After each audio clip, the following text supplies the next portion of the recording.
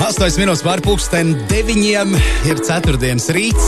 Ir, protams, rīt programmas Zoopasta laiks, kā katru darbienu no 7 līdz 10, un ir patīkama atkal redzēšanās. Un šeit runa nav tikai par Kristapu Skuteli, kur mēs tāpat ar nelieliem pārāvumiem katru ceturtdienu satiekam tehnoloģiju rubrikā, bet šodien pie mums ciemos mēs mēģinājām saskaitīt, kuro reizi, bet ir arī Uldis Leitārds. Labrīt!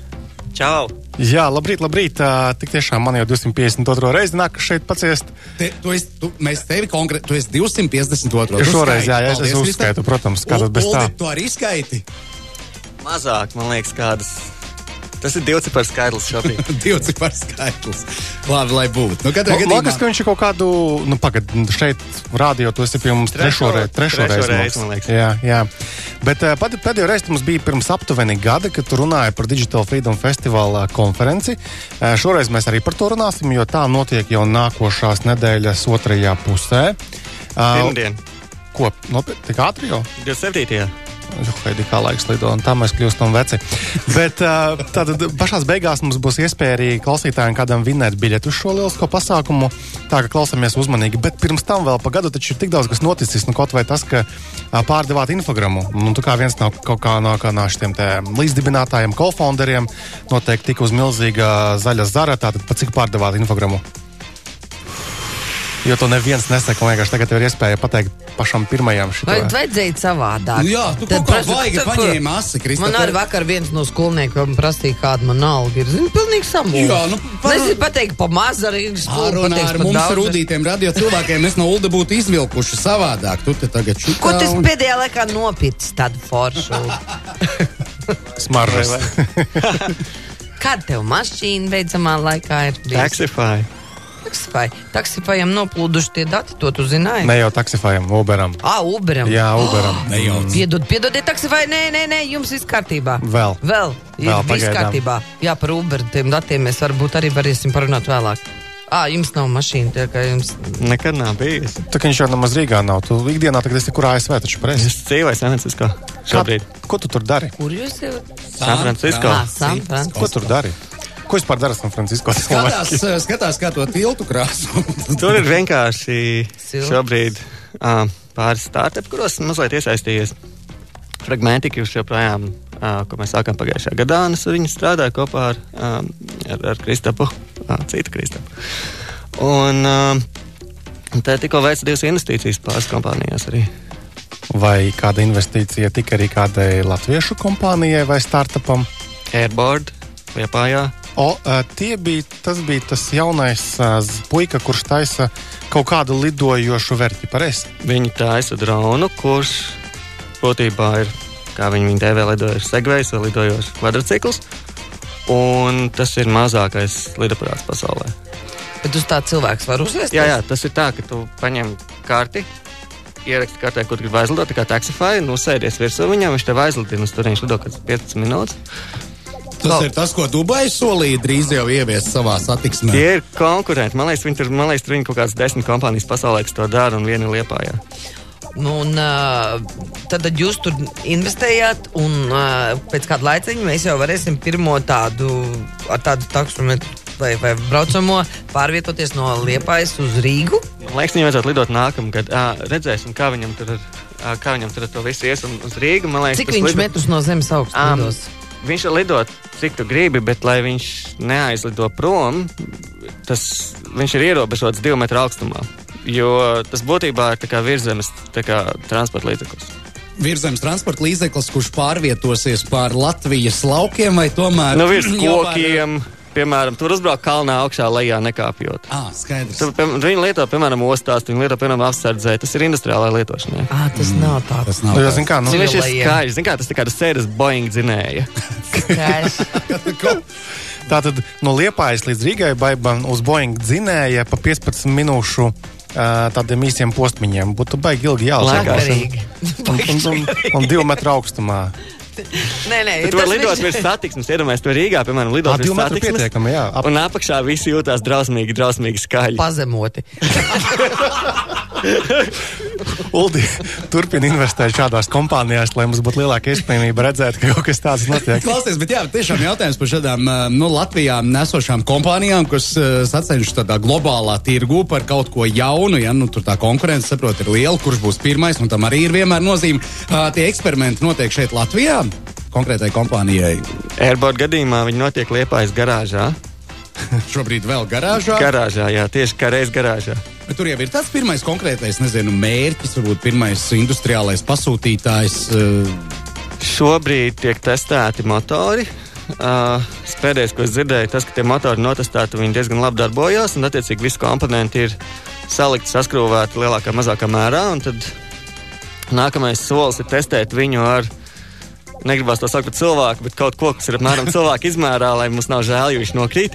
Līdzīgi kā padomju kosmonautikā, viss sākās ar dzīvnieciņiem droši vien. Es domāju, mēs varētu tādiem putuplastiem ar svariem kaut ko tādu mēģināt varbūt, un tad, ja mēs saprotam, ka tas lido, jo, zin kā, viņam ir divas daļas, viņam ir software un viņam ir dzelzis, un dzelzis ir kā ir diezgan labi uztaisīts, saprot, un tad ir tā otra daļa, kad viņam ir jābūt nenormāli balansētam un pareizam, un tur viss drošības sistēmas iekšā. Es saprotu, ka software, labi, tas droši vien, protams, top šeit Latvijā, bet kā ir ar dzelžiem un komponentiem, tās arī tiek ražotas tepat uz vietas? Komponentes tiek iepirktas no visiem tiem, kas viņas ražo, kas nu tad pasaulē ir labākie, kas viņas stājas un kurus mēs varam piegādāt. Un, ja, teiksim, tu viņu pēc 2-3 eksemplāros, tad tev ir jārēķinās ar to, ka ne visi Boeingi gribēs tev ar tādos skaitā pārdot lietas, bet pārsvarā viņas nāk no Azijas.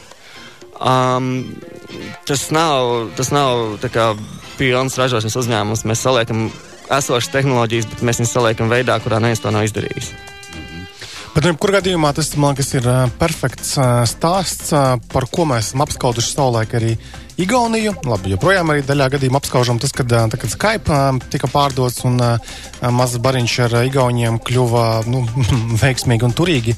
Viņi nevis aizbrauca uz siltām zemēm, nopirka jahtu māju un palika tur urbināt degunu, bet atgriezās Igaunijā, Tallinā, sāka veidot jaunas kompānijas, dažas no tām tagad atkal ir milzīgas un veiksmīgas tehnoloģija kompānijas, un kas pats galvenais, dalījās apkārt ar savu pieredzi. Un Uldis atpakaļ ir Latvijā, tieši tāpēc, domāju, viens no tādiem iemesliem ir arī Digital Freedom Festival konferences rīkošana, kurā vienkārši ar savu pieredzi dalies tālāk cilvēkiem, lai viņi turpinātu attīstīt un veidot savu startupus. Tātad pastāstīja par šī gada Digital Freedom Festivala pasākumu, kas tur paredzēts, cik runātāju, cik zāļu un kur un kas un kāpēc. Mums ir 100 runātāji, mums ir pasākums notiek 2 dienas biedrības namā, un tā kā reāli notiek visā biedrības namā. Un mums ir kaut kur krietni virs 1000 cilvēkiem, kas viņi nāk. Un mums ir, cik mums ir skatuves, 6 skatuves paralēli, kur notiek sarunas. Biedrības namā tik daudz skatuves? Biedrības namā var uztaisīt tik daudz skatuves. Labi.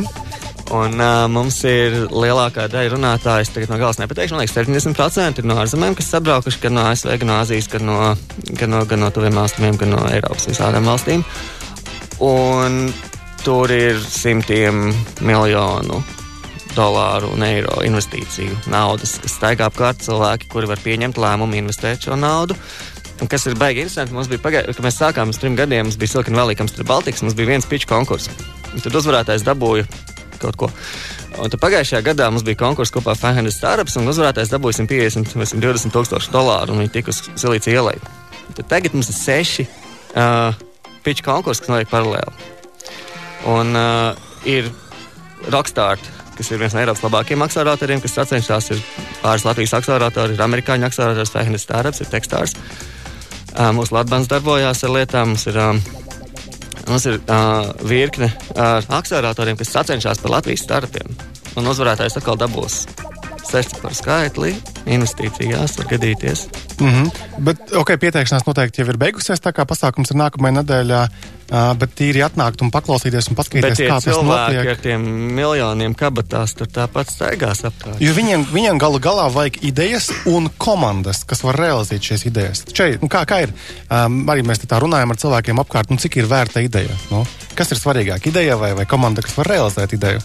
Ideja ir vērta apmēram 5% no kompānijas, apmēram tā varētu laikam būtu normāli korekti teikt. Un, jā, ja, teiksim, tev ir spēja pierādīt, ka viņu ir uztaisīt, tad nākamais, ko tev vajag, ir kontakti. Un, ja tu, piemēram, piesakies uz akseleratoru, tu esi sarakstā. Ja tu piesakies uz akseleratoru, tu zini tos cilvēkus, kas ir akseleratorā, tu esi sarakstā, bet... Augstāk. Izlasa tevi. Un Finance darbs piesakās 3 vai 4 tūkstoši kompāniju uz vienu vietu. Tas ir vairāk kā Harvardā, Stanfordā, Oksfordā. Un, lai tiktu tur iekšā, varbūt ir vērts ar viņiem iepazīties. Tad mēs varam teikt, ka uz vienu šo nedēļu Rīga kļūst par tādu Eiropas kārtē atrodam punktu, ja, tehnoloģiju. Turīgu cilvēku vietu, teiksim tā, ja. Uz dienu Rīga joprojām ir Eiropa atrodama vieta. Jā, bet tas ir bijis, tas ir fakts, kas ir neapgāžams sauru gadu. Jā, bet Rīgā tad sabrauks turīgi cilvēki. Bet meitenes! Tas informācija ir jums.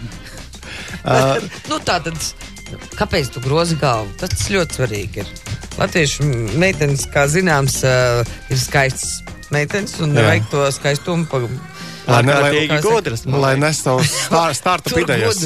Lai nes savus startup idejas uz pičiem. Starp citu, jā, vai ir šajā, jūsu vidē ir kaut kāda statistika, teiksim, kā ar prātu, kā tur konkurē sievietes un vīrieši, ja jūs tāda statistika, tā ir nekorekta un tā tālāk?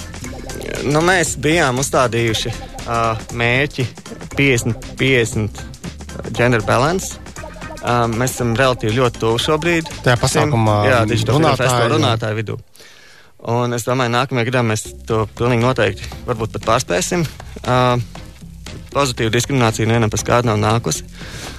Mēs neesam novērojuši, teiksim, to, ka ir problēmas ar founderiem, kas ir no jebkura dzimuma faktiski. Man liekas, ir mēram līdzvērtīgi šis, un mēs ļoti strādājam pie tā, lai mēs šo varētu izvilkt cilvēkus gaismā un parādīt, ko visu labi viņi dara, bet varbūt arī mazliet, ja vienmēr ir bijis tāda, ja pirmā programmētāja pasaulē bija sieviete, tad, ja mēs, varbūt mazliet vairāk to balansu izvēlkam, man liekas, tur industrijai nāks krietni pa labu.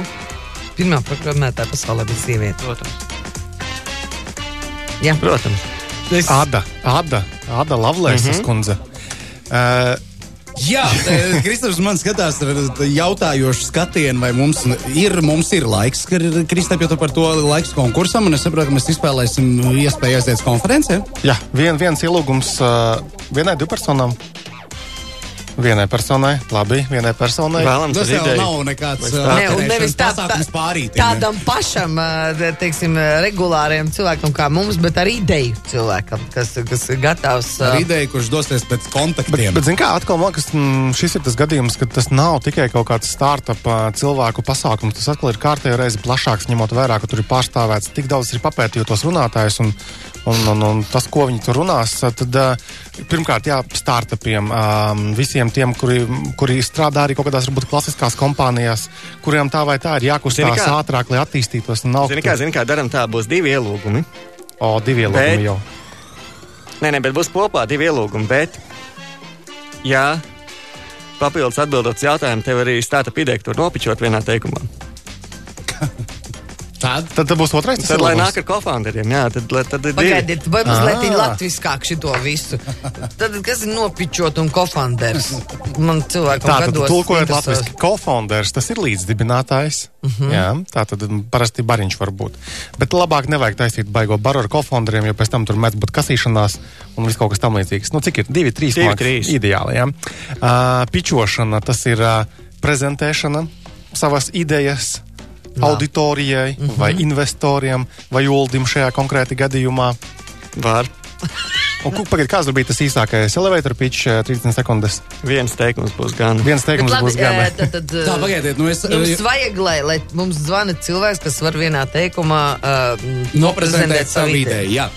Mums jāsaprot, ka mēs esam aizgājuši tomēr jau konkrētā nišā. Mēs esam ļoti sašaurinājuši arī mūsu klausītājus. Nē, tu vari zvanīt un stāstīt, teikt atbildes, mēs dosim 1 biļeti, bet ja tu pasaki arī savu ideju, tad mēs iedosim 2.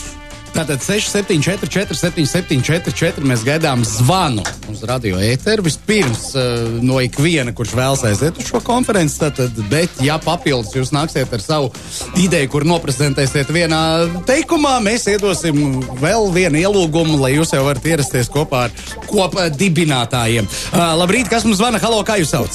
Labrīt, Sandis zvana. Sandis. Šeit droši vien, Kristap, jāpajautā Sandim, vai Sandis darbojās šajā jomā? Kādā jomā darbojas? Nē, pagaidām vēl nē. Pagaidām, tas ir ļoti pareizi. Tātad, sākam vienkārši ar jautājumu.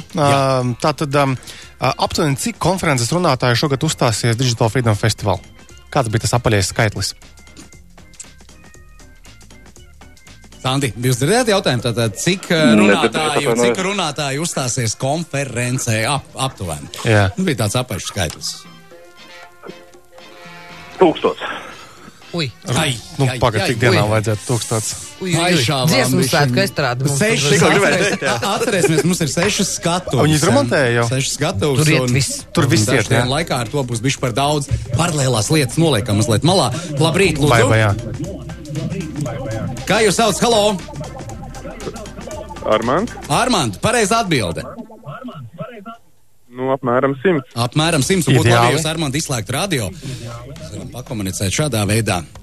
Jā, tad vienu ielūgumu tu jau nopelnīji. Armandam viens ir, jā. Un tagad tālāk Uldim pičo savu ideju startupa un dabūsim vēl vienu ielūgumu, ja Uldis akceptēs un nopirks tavu ideju. Vai tev ir kāda ideja, kur tu varētu noprezentēt vienā teikumā, un tad mēs tev aplaimosim ar 2 ielūgumiem? Laikam nav uzreiz dotā momentā. Nav, skaidrs.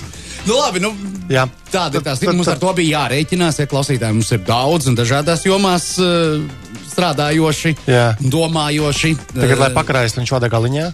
Tieši tā. Uldi, vēl viens jautājums. Esmu dzirdējis, runājot arī ar studentiem lekcijās, ka kā es tagad teikšu savas idejas investoriem potenciālajiem, un vai man ir jāparaksta neizpaušanas līgums ar investoru, pirms es viņam pičoju ideju. Kā ir tavs komentārs uz šo? Ja ideja ir 5% no kopējās kompānijas, teiksim, vērtības labi, jā, un ja tu vari viņu pateikt un kāds viņu var nokopēt, tad, man liekas, varbūt nav vērts arī viņu tālāk attīstīt. Ļoti, ļoti retos gadījumos, ārkārtīgi nenormāli retos gadījumos, kaut kādās zinātnes nozarēs, ka tas tiešām ir svarīgi, bet ja taisi kaut ko, kas ir lietotāji, ko tu taisi, es nevaru teikt, kas tas ir, aplikācija fotogrāfijas ar filtriņiem. Pārsvarā tās idejas ir tādas. Esmu dzirdējis pat stāstus, ka sevi cienoši investori, kuriem jaunie startupi gribētāji atnāk un pieprasa NDA parakstīt, vienkārši aizdzen ar brūni krāsotu mietu. Ja tu pārdevi savu iepriekšējo kompāniju par kādiem 5-10 miljārdiem, iespējams, ka tev viss izdosies arī ar NDA, bet ja tu neesi neko tādu izdarījis un tev nav 8 kodolzinātnieki līdzdibinātāji, diez vai no tā ir jēga. Okay. Vai, labi. Mēs jau aizgājām jau dziļāk, bet tad paldies Uldim par to, ka atnāca un atkal padalījies pieredzē un prieks par to, ka, zināmā mērā tie līdzekļi, kas ir iegūti pārdodot uzņēmumu, kaut kādā veidā atgriežas Latvijā un tiek attīstīts jaunas idejas, un mēs patiešām ceram, un mēs ar Krista patiesībā jau vienojāmies, ka mēs Igaunijas piemēru vairs, nepiesauksim tajā. Tagad būs Ulda un Infogram piemērs. Jā, tieši tā. Mums ir savi piemēri, un mēs par tiem arī vairāk runāsim. Un par to, patiesībā, par ko mēs tiešām ļoti maz zinām, par to, cik daudz notiek arī šeit uz vietas Latvijā. Būsim optimisti. Paldies, Ulda, ka atnāca, un tūlīt mēs ar Sandi sakārtosim ar ielūgumu jautājumu. Atgādinu, tātad vēlreiz konferenci jau jaunedēļ, pirmdien, otrdien, lai veicās. Kas zīmīgi, tur pēc tam ir ballītes arī. Tur tie investori, tad tā kā to prātā jau ir, Tu būsi jau pasākumē. Es vēl apsveru šo iespēju tur atrasties. Tev taču ir tā ideja startupam, tam džemperu tur, vai kas tā tur bija? Sāksim ar tirdziņiem. Kartupeļu tirdzniecību. Tīkliņos. Kartupeļu audzēšana tīkliņā. Jā, tā ir laba ideja. To mēs varētu nākamajā pieslēgumā attīstīt, jo mums nāk virsū ziņas.